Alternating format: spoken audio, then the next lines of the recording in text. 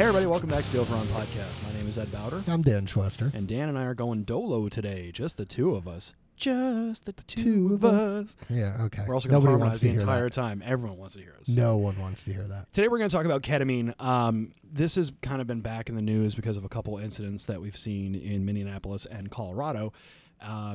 And we thought it was kind of important to discuss the actual use of the drug. The data has been out for quite some time, and yet for some reason there still seems to be a debate as to whether or not ketamine is a good or effective drug.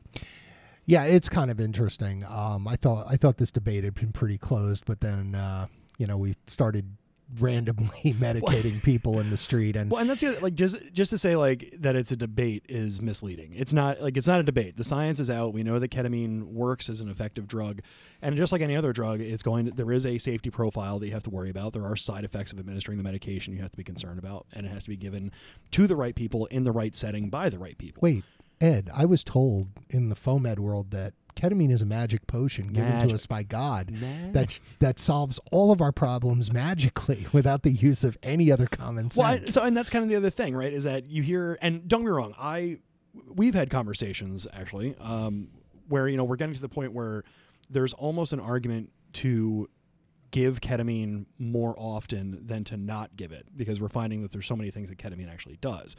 And that's where that whole kind of idea that it was a magic drug came across.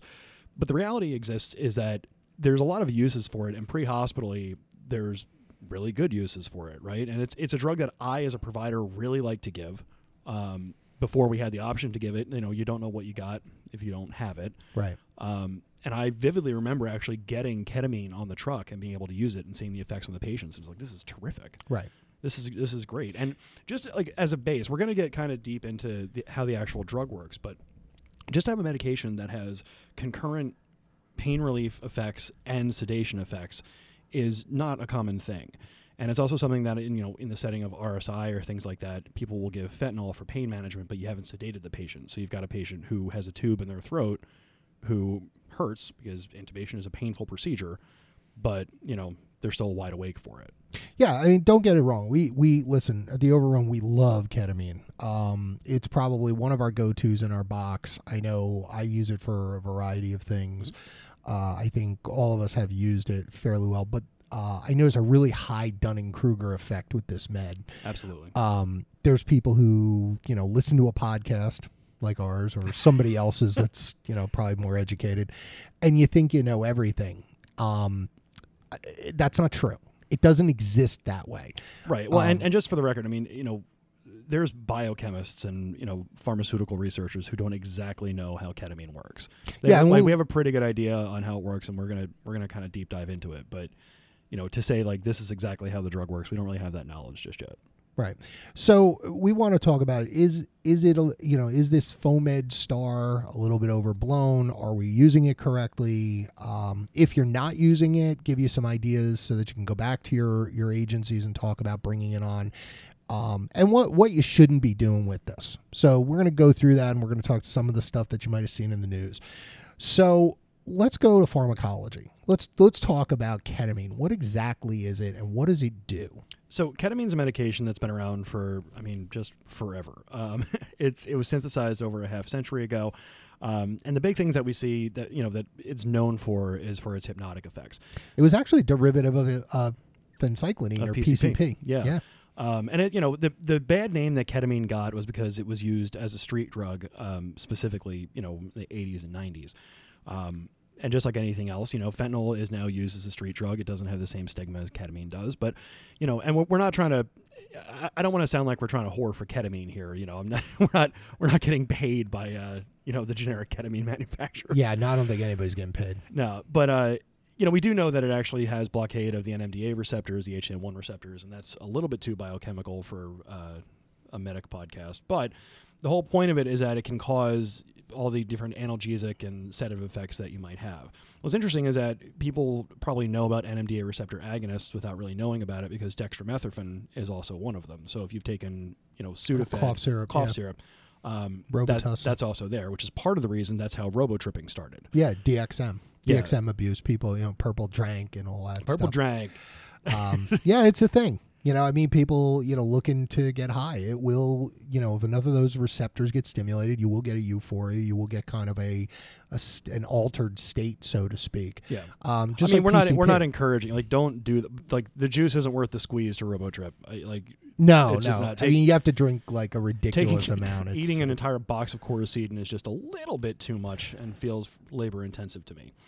So whatever. So this drug came out, as I said, a little over 50 years ago. We know it causes dissociative anesthesia, which is the point. But we also have hypnosis. We have really good analgesia. One thing that we have to watch, there is some reflex sympathetic activity, which can be good or bad, and I'll get back to that in a second. And then it also, one of the good things about the drug is that it also maintains airway tone and respiration.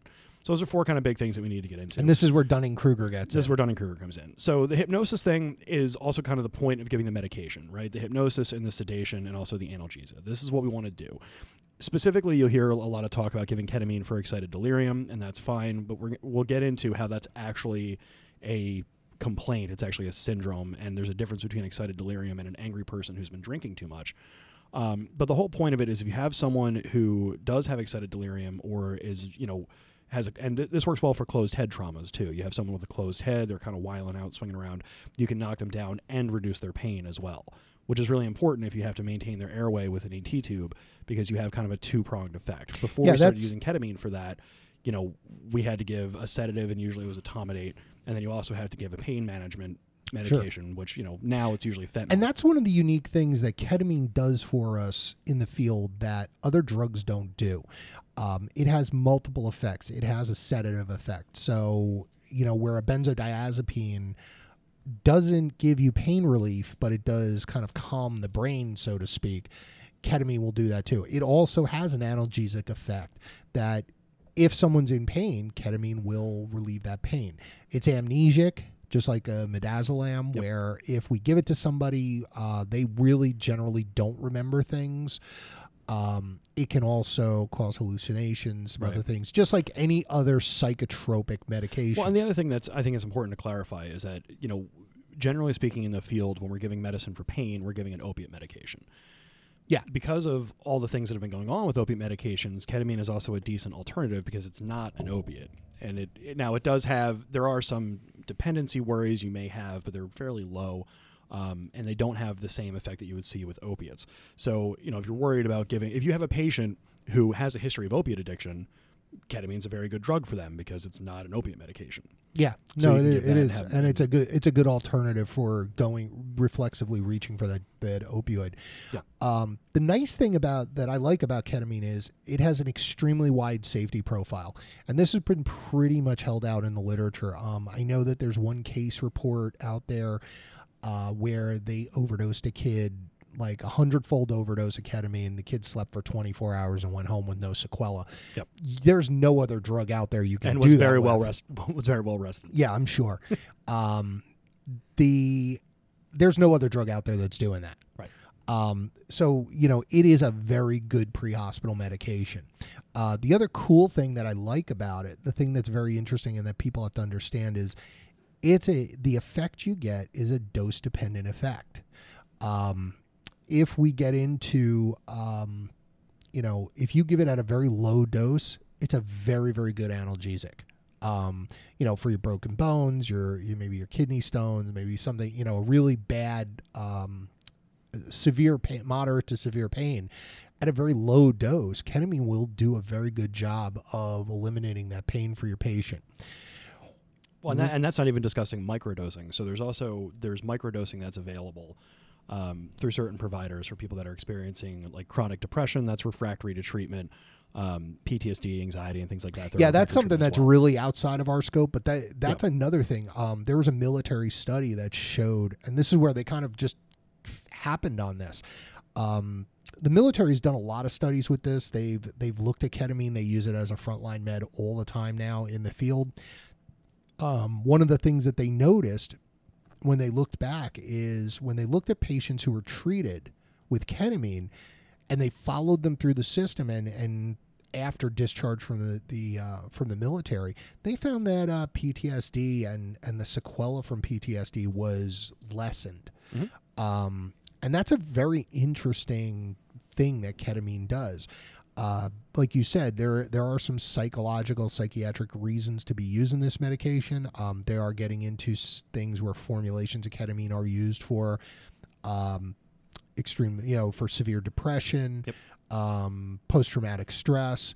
Well, and that's why, like, the use of it is beyond our scope. But if you're out in the field and you have a patient who's receiving ketamine therapy, you want to know they're getting it for whatever psychological disorder they have, and not that they're recreationally taking ketamine. Right, is kind of my point. But one of the things that I like about the medication is specifically the way that the drug actually works. It also helps to increase sympathetic activity, which is not what a lot of our sedating drugs are capable of doing. So when you're in a situation you have to RSI somebody, you're worried about their blood pressure bottoming out, ketamine's a good alternative because it's not necessarily going to bottom out their pressure as compared to, say, something like morphine or etomidate. So you have this drug that you can give. It has this high safety profile, these great effects where it can knock someone down and also knocks out their pain, but you're not losing those vital signs during those procedures. So it also, aside from taking all that pain and distress away from the patient, you're maintaining their blood pressure, you're maintaining their heart rate might go up a little bit because of the sympathetic activity, but you're actually able to keep their vital signs stable. So you can keep the patient feeling better, and also you as a provider are feeling better, whether you're in the back of an ambulance or in an ER, because then you can have the patient just kind of hanging out, their vital signs stay stable. Yeah, I agree for the most part on that. But I think that's part of the legend of ketamine that people have kind of trusted too much. Well, remember, any drug that we give that's going to, cause analgesia or anesthesia is going to slow down your catecholamine flow. It's a matter of going from a rock concert to a yoga class. Right. That can in itself cause a drop in blood pressure. Now, ketamine is much less likely to see a dramatic drop that you would if you gave, and in the bad old days before RSI, we used to give 5 or 10 milligrams of Versed, and which is just a ridiculous idea now. But back then it was like, okay, well, snow them out and put the tube in. But you found out that their blood pressure was 70 afterwards, and ketamine, you won't see that as much. You still do. I still think you do see that. And I think that's where we get into some of the problems and some of those, that Dunning-Kruger effect that we know a little bit about the drug and we think it works for everything. Right. And we're not here to suggest that you should give ketamine for everything. It's just the reason that the vital signs thing, I think, is relevant, because there was some fear years ago, back when as a practice we were more ignorant to how this medication would work, with that you would give someone ketamine and their ICP would go up to 400, which is just it's we're still getting that in some places. There's still people who believe that. Yeah. And they are incorrect. and the funny thing is that all came from one study, or it was a case study. Yeah. It was one person with a space occupying lesion. I believe it was a brain tumor. And they recorded a rise in ICP after giving the patient ketamine. So for years... just to kind of focus in on that, of course it did. Of course it did. That's what that's what'll happen. But, it was funny how medicine jumped on that and said, well, you can't give ketamine in a head injury, and you will still hear this. You will still talk to... physicians, there's paramedics out there, all sorts of clinicians at a lot of levels that still believe this, and it's been debunked. The study was not based on someone who had a head injury in the first place. No, it's just something that we kind of extrapolated. No, actually, when the military and the people, like I said before, the people that have done the most research on this is the United States military, with their experience in forever wars and stuff like that. That ketamine not only doesn't do that, but it also has these psychological effects. It also has the ability that some of the evidence is now starting to show that it's neuroprotective.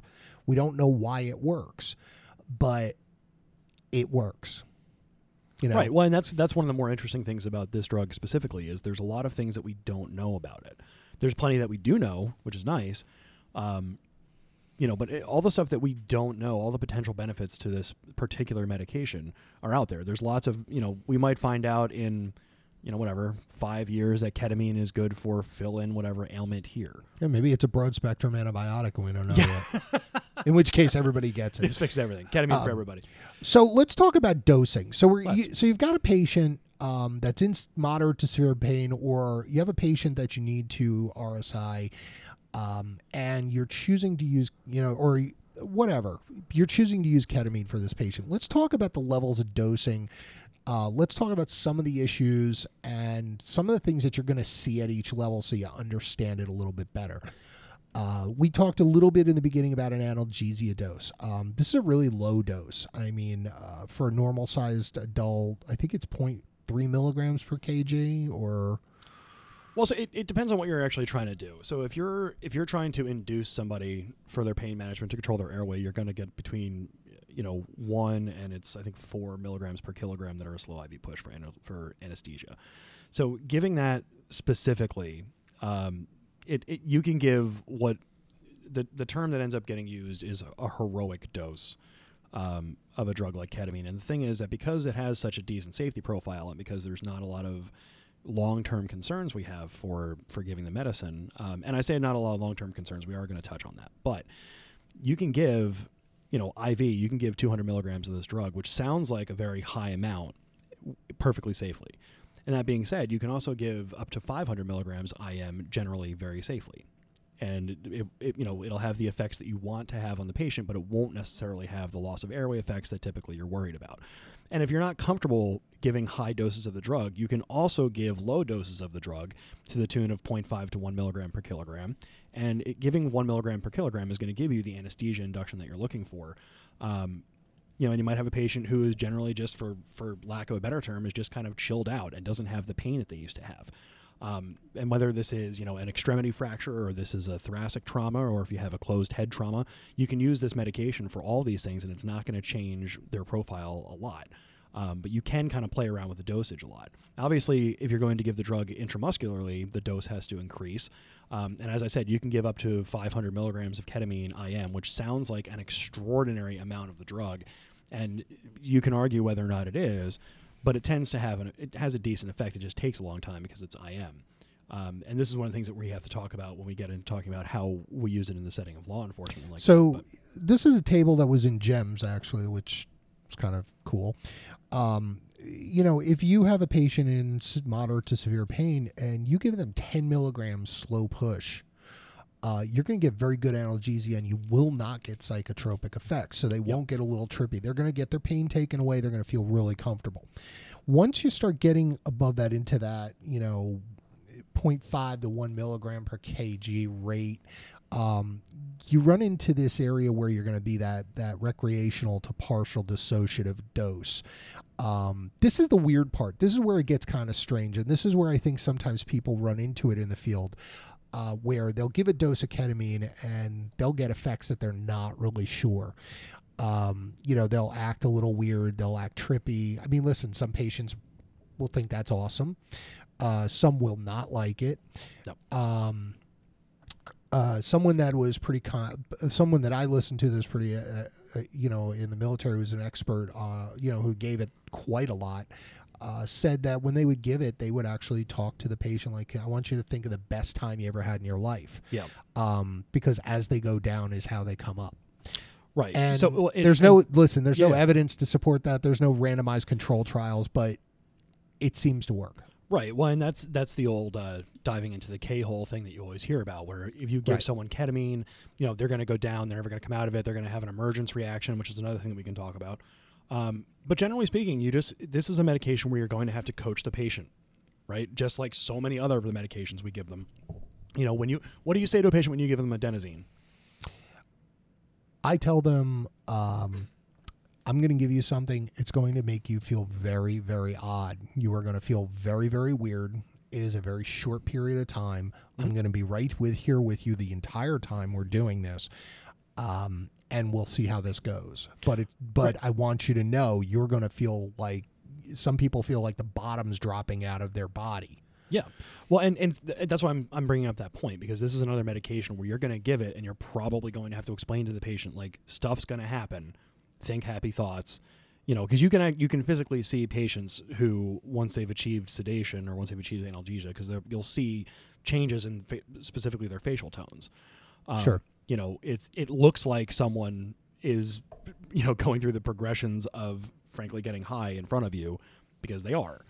And you'll see patients, their eyes might widen because they might have their own, visions and hallucinations like that. And anecdotally, I had that happen to me. I had a patient that I treated with an opioid up front, pretty severe injuries, severe pain, multiple, your typical broken man, the multiple fractures, multiple areas, and gave them fentanyl up front just to move them, and didn't touch. Got another, gave another dose of fentanyl, didn't touch. Talked to the doc and was, like, hey, let's give some ketamine. So gave the ketamine, and all of a sudden I terrified the brand new EMT who was in the back, because all of a sudden this patient was floridly like howling at the moon, for lack of a better term. That was that partial dissociation, which is not a great place to be for a patient. No. So what the answer was, dissociate them completely, knock them down. Give them more meds, push them into that dissociative realm, and now you can kind of control it. And it worked. The other thing that I just want to kind of get out there, because there's always, I say always, when this debate first started in medicine, I'm going to say 7-8 years ago, which is like when we say when we say the data is out, it's because the data is out. This is ketamine works. But because of this stuff that's come out in the news, you're going to start hearing things like, well, what about emergence reactions? Because let's talk about an emergence reaction, because honestly, I've never seen one, and I think in the field as an EMS clinician, we don't. No, I don't. We're not with the patient. It's more of an ED or a observation kind of thing, right. And again, it's something that's pretty simple, but everybody gets very, very tight about it. Yeah. So essentially what the emergence reaction is comprised of is you have a patient who, has a disassociating drug in them, and then the drug wears off, and they come out of what's known as the K-hole. So they emerge, and typically the standard definition of like the emergence reaction is you'll see people who are kind of just wiling out. They'll get angry. You hear stories about, fights and, thrashing around, throwing hands, things like that. Right.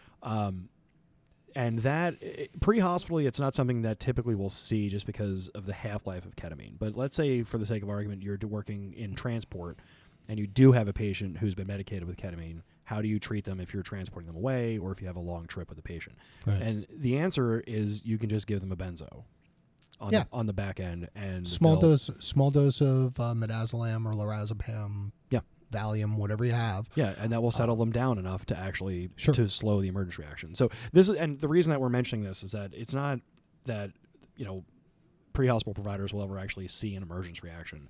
You're right to say that it probably is seen more in the ER or the ICU. But I think that as an industry, we kind of were afraid to give ketamine because there's a chance that the patient might have an emergence reaction. Now, which is easily fixed. It is. And just to be clear, it's not 100% of the patients that get ketamine that'll have an emergence reaction in the first place. So, but this is something that was so easily fixed that it's frustrating to me that, for 20 years we ignored this drug because someone might have a reaction to it that we can fix with, midazolam. Right. Another one that gets me is hypersalivation. And this is something that you'll hear that people get very, very concerned about. And I get it to a point. But I've never really seen hypersalivation to the point where I couldn't control with a dab from a suction catheter. Especially while intubating or something like that. I mean, and once they're intubated, does it truly matter? I don't really think so. I think that's another. I think it's a side effect that people need to note, but I don't think it's something that, that's not a deal breaker to me. No, I never thought it was. And again, this is another thing that's very easily fixed.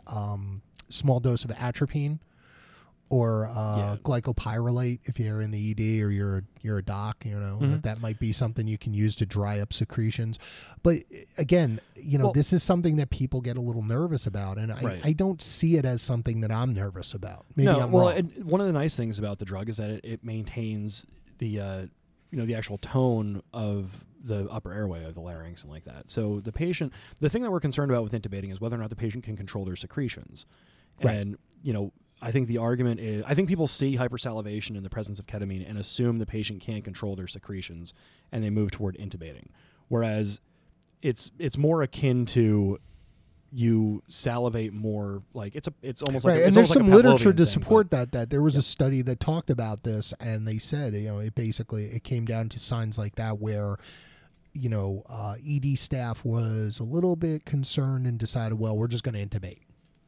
So right, yeah, and that's another thing where we consider what their the goal therapy for these patients is going to be, and we have a bunch of stuff that we're going to link in the show notes, but specifically one of these things that came up from one of guys. There's literally hundreds of papers on. There's ketamine. so much of it. You could literally do a fellowship in ketamine. Probably, yeah. Well, yeah, at this point, but Ruben Strayer put out a pretty significant article. This is on EM Updates, and again, this will be in the show notes. One of the things that they mentioned, and there's a lot of takeaways to take from this, but what was biggest to me, because the way that this came around, they compared the United States and Australia in the use of ketamine and intubation, and what they found was in the United States we intubate more people with ketamine as compared to Australia, to the tune of Australia doesn't intubate patients with ketamine, and meaning we do. patients who get ketamine as like an analgesic Get or intubated. some, they get it. Okay. So a lot of not we're not talking ketamine to facilitate an RSI. No, just Okay. the patient. The way that the study was written was essentially the patient received ketamine, and in the United States, we're more likely to do what's called a priori intubation, which essentially means that we would intubate the patient because they got ketamine. We're worried about the airway time. Yeah, I'll agree with that. And I see that. I've seen Yeah. that a few times. Like you gave ketamine, yeah, and he's not tubed, no. right, so yeah, And they look at you. You get a very why not? odd look.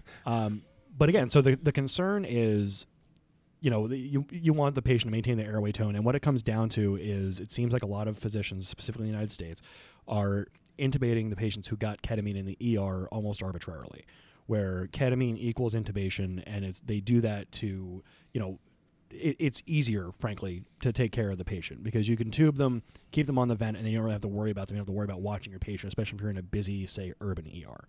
Or you got low staffing, or you're in Right. or you're in a place where you're a single provider in a really small ED somewhere, and this came in from the field. The temptation is there. Right, exactly. So, when you have these people who receive ketamine, the hospital kind of arbitrarily intubates them. That's fine. That's their choosing. But there's probably better ways to go about it. So when we talk about who actually needs to be tubed and who needs ketamine, there's a bunch of different people, types of populations that you can look at. And Scott Weingart from NCRIT with Ruben Strayer did a really great piece on this. This was in August of this year. Oh, it's fairly new. Yeah, this came out just after some of the events of the summer. Right. So the biggest things that they're looking at, you have a patient who's agitated but cooperative. Then you don't really have to worry about them. You don't really need to give them ketamine. You can give them a low dose, or you can give them like another benzo just to kind of calm them down. But if Okay, well, wait a minute. We're getting into the excited delirium stuff. So can we sure, yeah, can we rewind and just talk about excited delirium? Yes. So let's get it down with what excited delirium actually is and what we don't know it is. All right. So excited delirium is not a patient who's been drinking all day and is mad that you're at his house. Right. That is not excited delirium. Excited delirium is also not somebody who doesn't want to go to jail and is resisting the cops, and they want you to medicate them, the patient, so they can, put them into custody. Right. So, and this is coming. Excited delirium is actually it's a syndrome. Yes. It's something that's fairly new. There's really not a lot on it because we can't really agree on what it is. Suffice it to say, I think the first time you see somebody who's really in the throes of an excited delirium, you'll recognize it. Generally, these people are floridly excited delirium is like pornography. I can't describe it, but I know what it is when I see it. It's not the first time this has been used on the Overrun. Yep, pretty much. Excited delirium can come from a variety of factors. A lot of times it's a substance abuse thing. Yeah. It's somebody taking taking things recreationally or some kind of use disorder. It can be a psychiatric disorder, compounding issues. What you're going to see with these people they are floridly unable to control themselves. Sometimes they're hyperthermic. You will be unable to literally control them safely to protect them from themselves and protect them from others. It's a lot different from I'm a cranky drunk or I'm somebody who's on a coke binge. That's a different. We're looking at that's a different thing. And right. Those and frankly, if you have a patient who has been skiing all day and skiing and just has all the cocaine in them. Little bit too much of the Bolivian marching powder. Yeah, exactly. Those patients can probably get benzodiazepines, and they're usually fairly well sedated. And that's a really good way to do it. Yeah. A quick intranasal Versed, some IV Ativan. Right. That's somebody and also in that setting, you have to consider the actual drug use, because if you have someone who's been using cocaine intranasally for a very long time, they may have obliterated part of their nasal anatomy. Sure. In that case, intramuscular injections just as fine. Large lateral thigh, deltoid muscle, these things it works pretty well. And, again, your idea is not to get them under control, because they are pretty much kind of under control. Yep. You just want them to rest. You want them to calm down. You want them to rest. You want to be able to facilitate other things that you have to do for them. And that's what Dr. Stroh and Dr. Weingart talk about in this. That's not excited delirium. And sometimes I think we mistake it in the field, and this leads to problems. Right. Well, and one of the things that it's important to understand is that excited delirium is a pre-hospital emergency. There's a really good paper up here from Takushi et al. This is out of Western J, Emergency Medicine. So it's describing, agitation, aggression, acute distress, and sudden death, which typically occurs in the pre-hospital setting. There's various different ways that this can happen. Usually, the standard patient is you have someone who's in their, let's say, mid-20s, early 30s. They may have an underlying hypertrophic myopathy that we don't know about. So there's already a problem with the patient being a hokum patient in the first place. And usually because of whatever drug use they have, or frankly, it could be an organic brain syndrome as well, you have a patient who is hypersympathetic, but they're hypersympathetic. Right. So everything is kind of on overdrive. So, you're going to have tachycardia, hypertension, all that other kind of stuff. And if they have comorbidities that they're unaware of, it can lead them to infarct, it can lead them to stroke, and it can also lead to cardiac arrest. So what's fun is that excited delirium has been around. You run an engine too long at red line. Yeah, exactly. You're going to blow that motor up. Right. So the actual illness of excited delirium was first described in the 1800s, but it's been called Bell's mania, lethal catatonia. So it's existed for a very long time. There's some fairly interesting descriptions from the late 19th century about people with excited delirium. Ghosts in the blood. Yeah, you got ghosts in your blood. You should do cocaine about it. I love that. Medicine in the late 19th century was wild.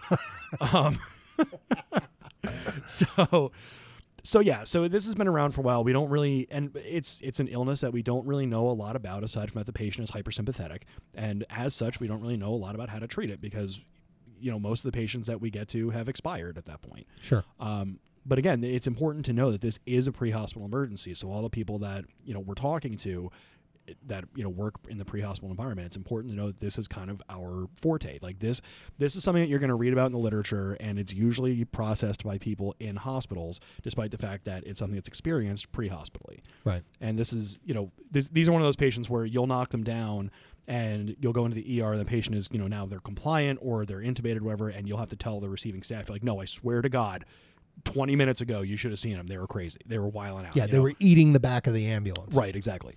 So understand that if you're going to be taking a patient into the hospital who had excited delirium. So with these patients, because of the amount of agitation they actually have, we have to actually try and sedate them to an extent so that we can safely manage them.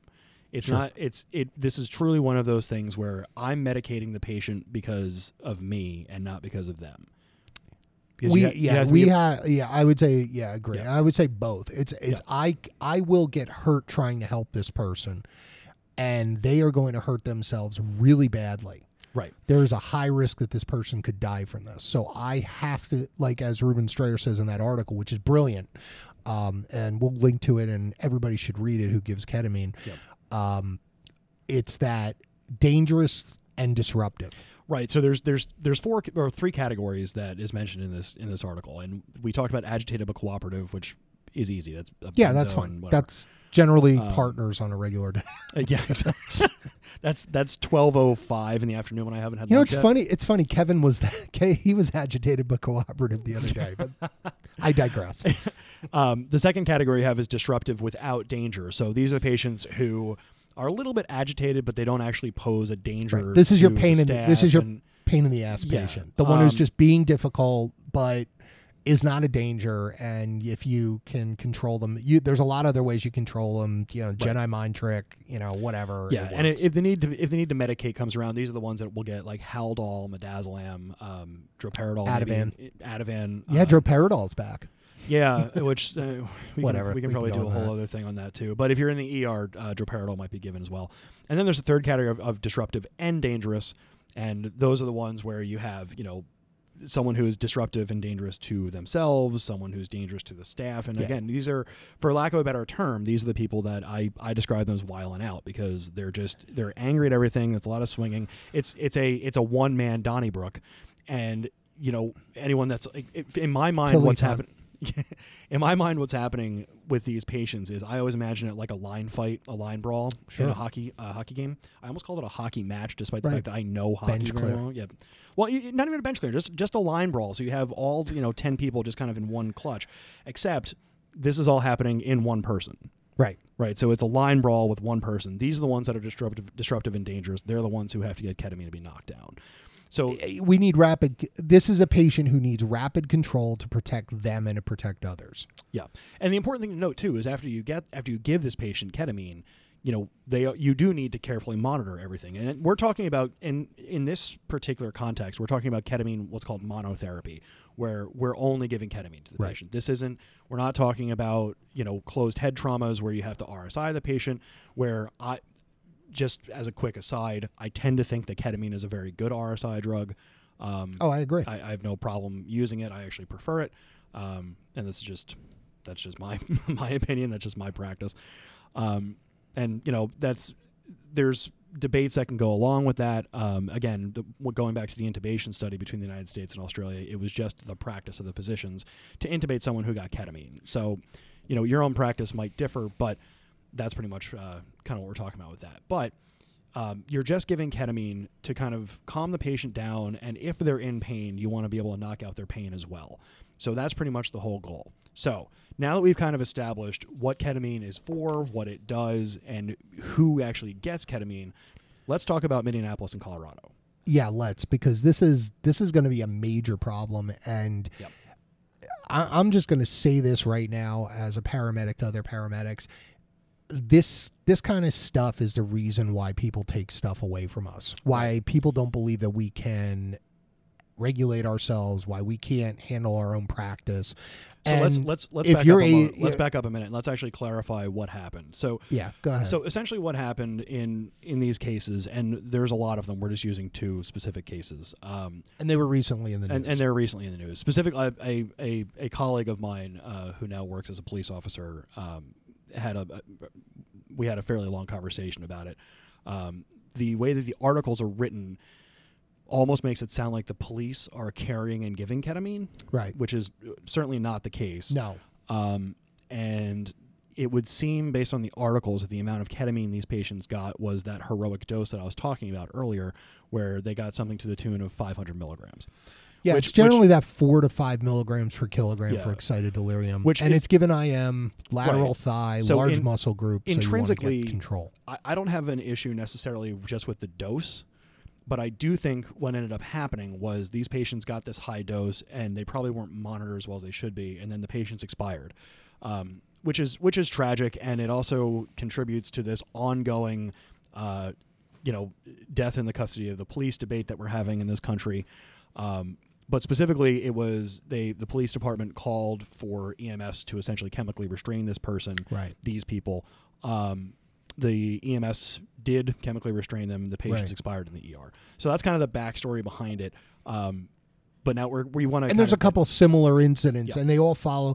And there was a series of them in Hennepin County in Minnesota where the paramedics were being called to the scene specifically for that purpose. Just so we're clear before we get into that. Hennepin County is an extraordinary system. Oh yeah. So these aren't like scrub medics walking in just kind of arbitrarily, giving medicine. Hennepin County medics are generally very well trained. I think it was, and that's what surprised me about it. And, we have to look into the factors that, I'm really interested in the factors that led to those decisions. I don't think that they were made with bad intent. I do think, however, it wasn't the right thing to do. I think that the dosing could have been changed. I think that the 500 milligrams was probably arbitrarily chosen to be given IM. Yeah. Because frankly, it's easy. 500 milligrams tends to be one vial. Yeah. So you can just kind of quick draw up everything, boom, without doing much calculation. So, but it gets back to kind of basic medicine, right? But on the other hand, if you can't do a quick drug calculation, should you be a paramedic?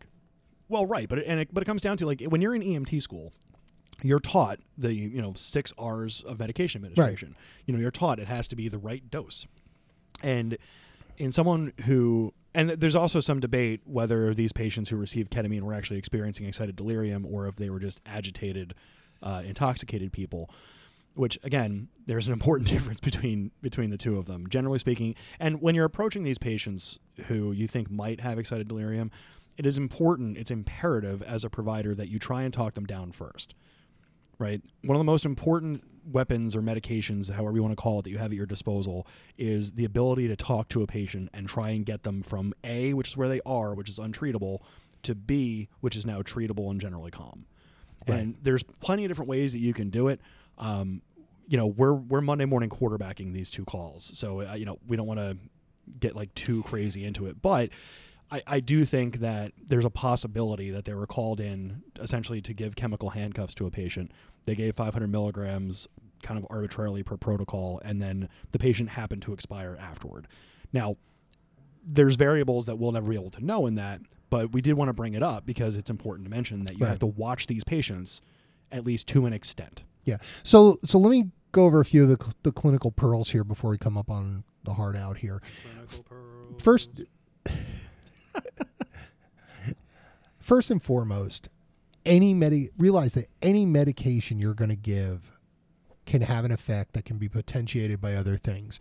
Right. If you're going to a scene where you have somebody who's agitated and you're trying to get control of them and the Jedi mind trick's not working or whatever things are working, and you have to do something for sedation to facilitate the care of the patient, which is not an unreasonable idea, realize that those things that are on board that we don't know about may potentially have an effect that we can't see. Right. So we have to prepare for that. So what happens? So when we give a med, or when I do this, or I give somebody, people like this, where we give them medications for this purpose, you gotta play chess a little. Think ahead. Where's your airway stuff? Are you monitoring them? Do you have capnography available? Do you have pulse oximetry on this patient? You should. Mm-hmm. Are you watching their airway? Don't believe everything you hear. And this is where that Dunning-Kruger effect comes in. People think, well, if I give them ketamine, they're going to always have an airway and I don't have to worry about it. That's wrong. It's wrong. It's wrong. Well, and especially if you're worried about a polypharmacy type of situation where, as you said, you don't know what else this patient has in their system. So, and that's one of the issues with a lot of the pre-hospital research on ketamine is we don't have essentially a standard placebo control for our patients because you can't. No. It's not possible. So, we can say, well, if let's say there's a study that's put out that says ketamine kills 50% of the patients that it's given to. Like, all right, but they also had heroin on board, right? Like, that's a confounding factor. So it's difficult to really know. So the jury's going to be out for a long time on this. Right. So everything we talk about with this drug, and frankly with most drugs, it has got to be, for the greater good, and we have to talk about the bigger picture. So writ large, ketamine is a safe drug. Writ large, ketamine will allow the patient to maintain their own airway. Writ large, it's not going to increase their intracranial pressure to a point where it actually causes damage. However, but that being said, there will always be outliers. There are caveats. So whenever, and this is a conversation that Danny and I have had, off air with colleagues and friends and whatever else. You're always going to have someone who will be able to say, well, one time X, right? So you'll always have someone say, well, one time I gave ketamine and my patient immediately went into cardiac arrest. And okay, that's a scary situation that as a provider you have to prepare for. It's probably a downstream effect you weren't thinking about. Fine, that happens. But that does not mean that every patient that receives this medication will go into cardiac arrest. In fact, the reality exists that most patients who get it turn out perfectly fine. Right. Just the point is, listen, if you're a new medic or you're a student, you're listening to this show, and or you're an EMT, and you have a patient in this situation that's been given ketamine or any kind of sedative medication, they should be on the monitor. Yep. They should be on pulse oximetry. If you have nasal capnography, and every service should at this point, you should be watching that. Right. If something bad happens, think about it from the perspective of, if something bad happens, what did you do to make sure that didn't happen? Right. Well, the other thing, and this is nothing new. The things that you should be doing with someone who receives a drug like ketamine are the things you should be doing for almost every patient you have. Like, it shouldn't change just because you gave ketamine. You should have a patient on the monitor. Agreed. You should have them on a pulse ox. The nasal capnogram you don't need on every patient, but why the hell not? There's stuff that, and I know I'm going to get brushed back. Like, no, not everyone needs to be on a nasal capnography, but you should be doing this for everybody. I think if you're giving anybody a medication that can alter their consciousness, they should be on it. Which especially again when is we're arguably transporting, most medication should be a capnography. I mean, I'm not saying, I gave him aspirin and nitro, better put him on capno. No. Oh boy, I gave him a toprolol. Ooh. But if you're giving something that has the ability to cause an effect or a sedative effect or something like that, this is a really simple, very easy way to make sure your patient stays safe. Yep. And you got to remember there's a lot of, like you just said, there's a lot of things we carry in our trucks that have a sedative effect. Benadryl. Yeah. You ever give anybody IV Benadryl?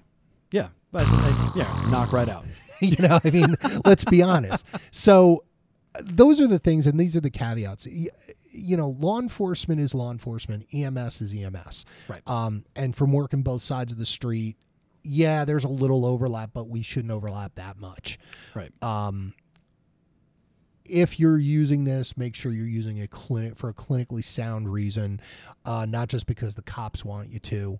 Mm-hmm. You need to discuss this with your medical control physician. If you're a protocol-driven place, this is a place where you want to call. Well, but that's kind of the point, right? It's like nothing. Get on board with this. Yeah, like nothing really changes. You should provide patient care the same way you're always going to provide patient care. Like this is, it's not that we're giving ketamine so things have changed. It's just.